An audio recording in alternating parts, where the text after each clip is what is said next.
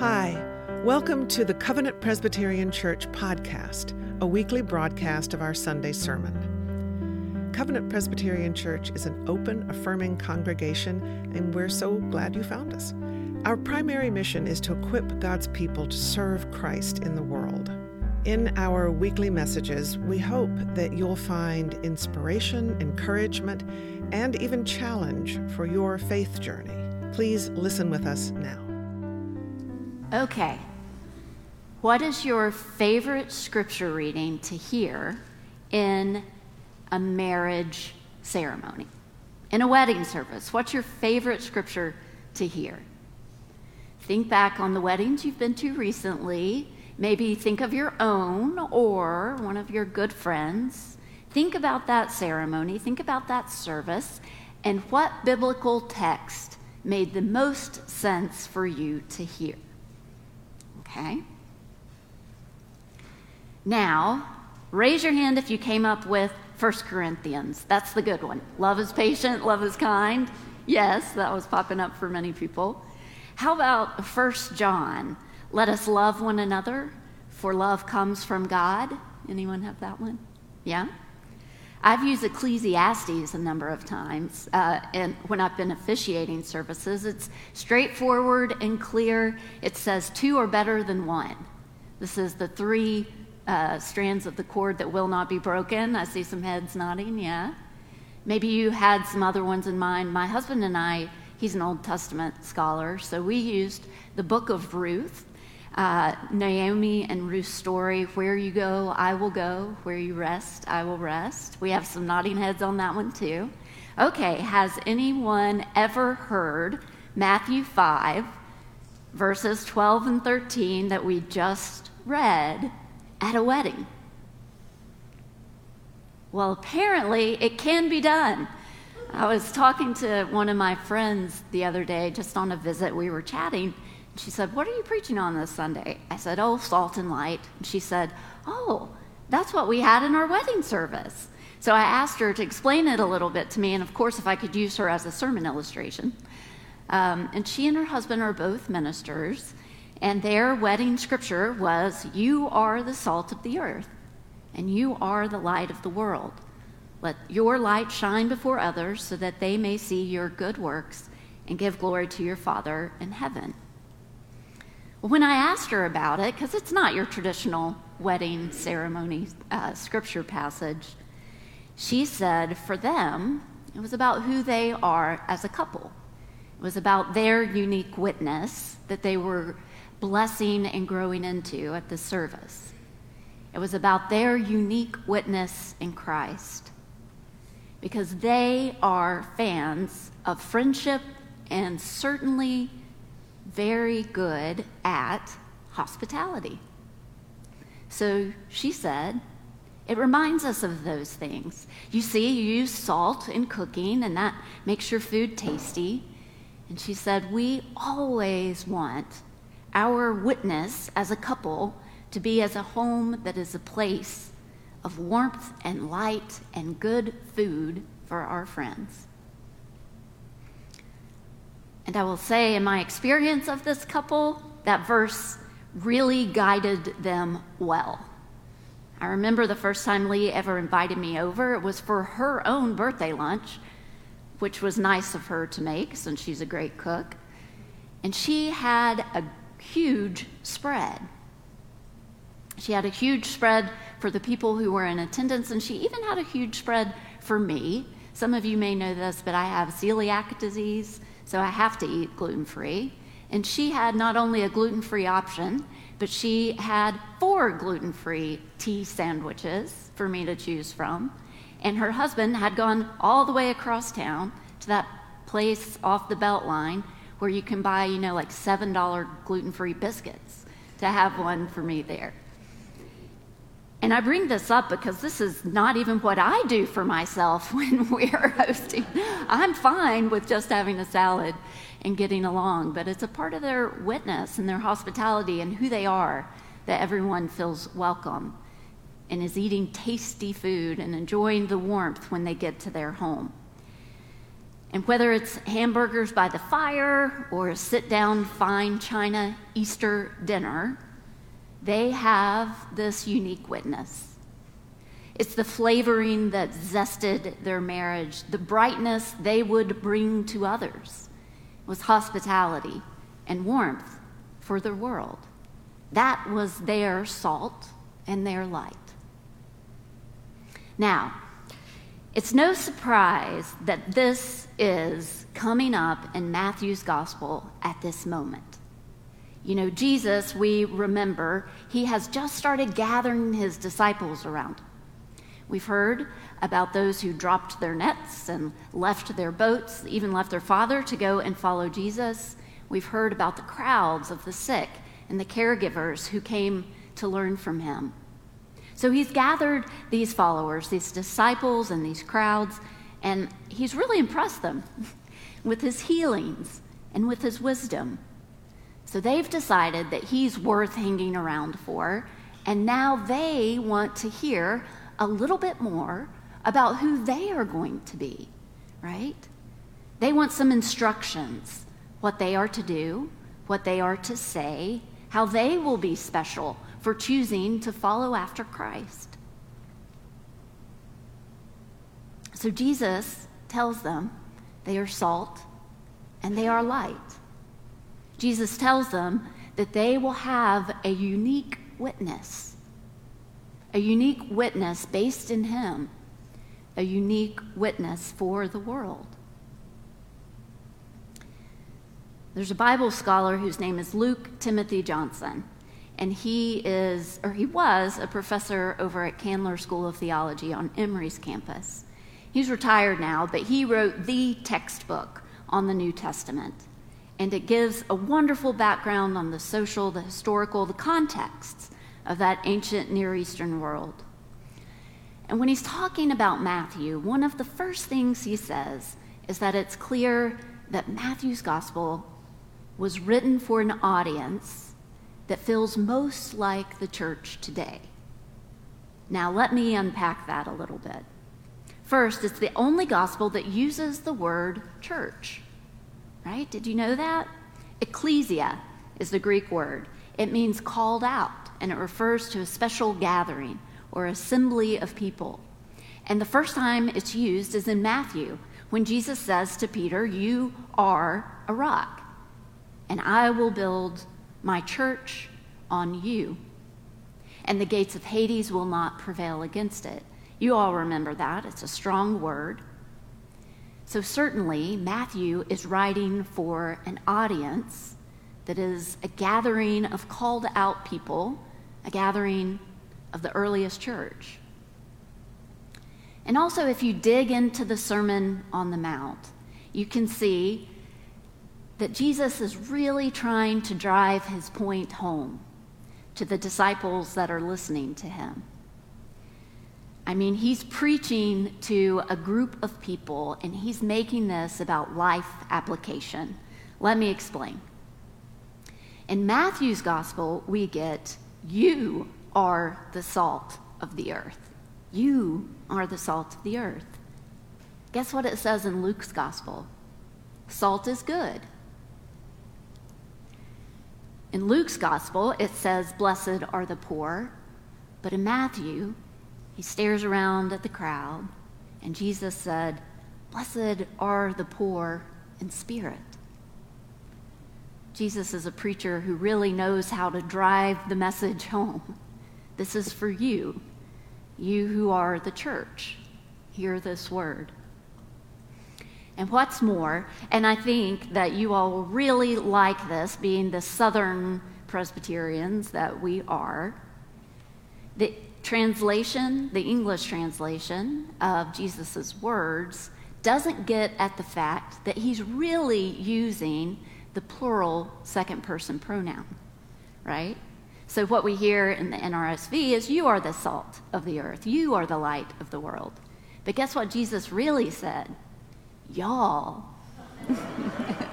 Well, maybe not y'all, but in Aramaic. Y'all are the salt of the earth. Y'all are the light of the world. Jesus is preaching to the church, the earliest form, and Jesus is preaching in Matthew to us today. And there are many things that we have in common with that earliest church. Importantly, Matthew's audience, that earliest gathering of the called out believers, was a worshiping community in a pluralistic world. Like most places today, like most churches today, they were surrounded by other groups, by other people, by other faiths, and they needed to know why they did what they did, right? Why they did it this way and why that mattered. Why that mattered to others, their unique witness, their salt and light, but also, and importantly, they needed to know why it mattered for themselves. Interestingly, archaeologists have found an early church. It's in the Mesopotamian border city of Dura Europos, and it was destroyed around 256. So it's an early congregation, and they found the remains, and they discovered that this Christian house church was side by side with the synagogue, side by side. So there's no doubt that they knew about each other. And there's no doubt that this early Christian community was not only aware of that older and better established Jewish tradition right beside them, but there's no doubt that that required them to be able to explain and understand why they were different, why they would follow Christ. They needed to explain and understand, to talk to their neighbors beside them, but they also, and not least of all, needed to understand for themselves why they came to worship here and not in the synagogue down the street. Modernize that phrase, and the equivalent is why you come to worship here and not eat brunch at Alon's. Who are we? The earliest disciples are gathered around Jesus as he begins his Sermon on the Mount. Who are we? They say. Matthew's church is new among many other religious traditions. And they say, who are we, Jesus? Remind us, please. And Jesus says, without delay, y'all are the salt of the earth. Y'all are the light of this world. It's a good reminder for us, church. It's annual meeting day. Nobody said, woohoo! I thought I might get that. But this day comes every year in Presbyterian churches, and we look at who we are, right? But we look at who we are as a church with statistics, right? And numbers and committee reports and names of ordained officers and all the volunteers. It sounds so Presbyterian. Bless our heart. We are decent and in order. But before we get to the quorum and the questions, let me paint a little picture here about salt of the earth and light for the world. A picture about a small church in a big city. Now, I have not been at Covenant very long. I think we're at the 2-month mark. But I'm beginning to see what's so special about you. Beginning to see what is the unique witness you bring on the street, the unique witness in Christ that you bring in Atlanta, the unique witness in Christ that you offer for the world. You are a small church and a care-centered congregation. That means that when somebody walks in the door, you greet them, you welcome them. If there's a lunch, you invite them to the lunch. They have a space here. You are a care-centered congregation who feeds your widowers for months, and you hold up the hard done by in prayer. You try hard to re-know names. You invite each other to lunch. You show up to worship on Christmas and New Year's Day. I'll never forget that. I thought we might have 2 people, and the fellowship hall was full. It was New Year's Day. But you all wanted to see each other. You care about each other. And you wanted to be together, even on the holiday. You are offering on a street full of the big box programmatic churches, you are offering a soft place to land, a place where your name is known. You are advocates, not for advocacy's sake, but because you want justice for the people that you know and that you love and that you care for. And you know and you love each other well. And you are a nimble church too. Agile, flexible, creative. This is exciting.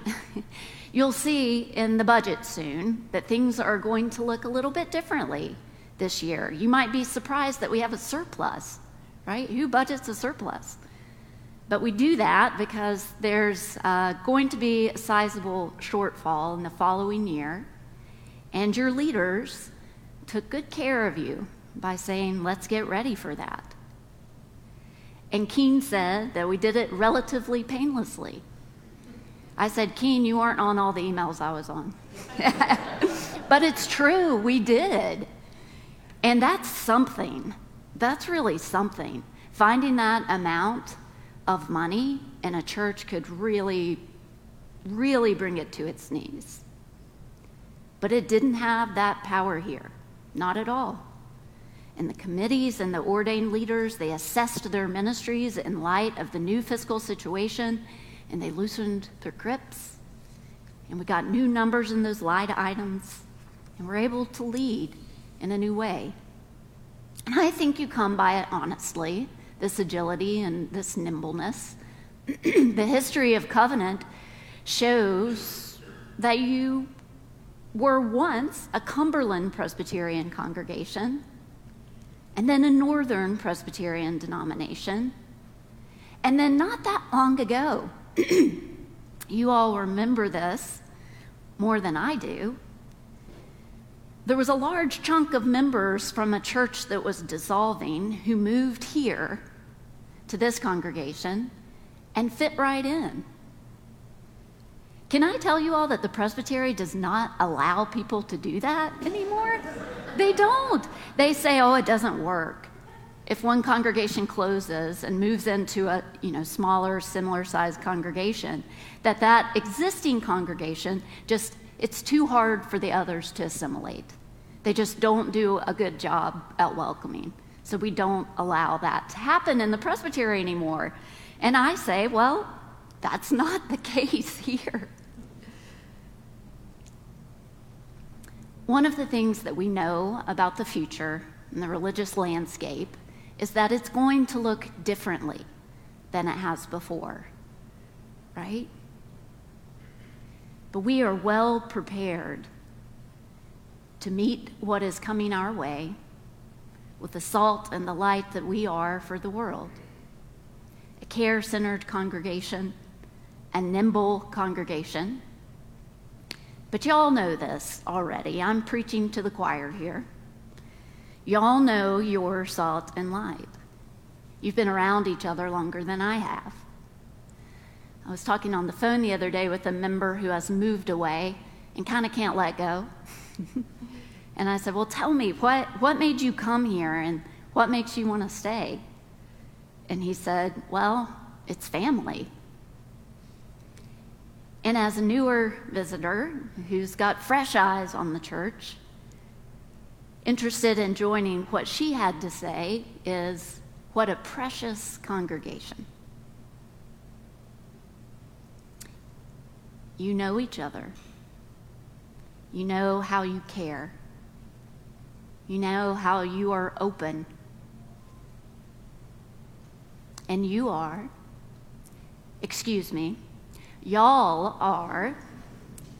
y'all are salt. And y'all are light for this world. And we pray that God will bless us to be it. Thanks be to God. Amen.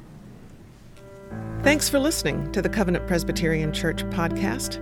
I invite you to visit our website, covpresatl.org. That's covpresatl.org. There you'll find current worship information, links to our live Sunday morning streaming service, and our full archive of recorded services. You'll also find out more about us and how to get in touch. I wish you well in these strange times. God is with us. Grace and peace to you.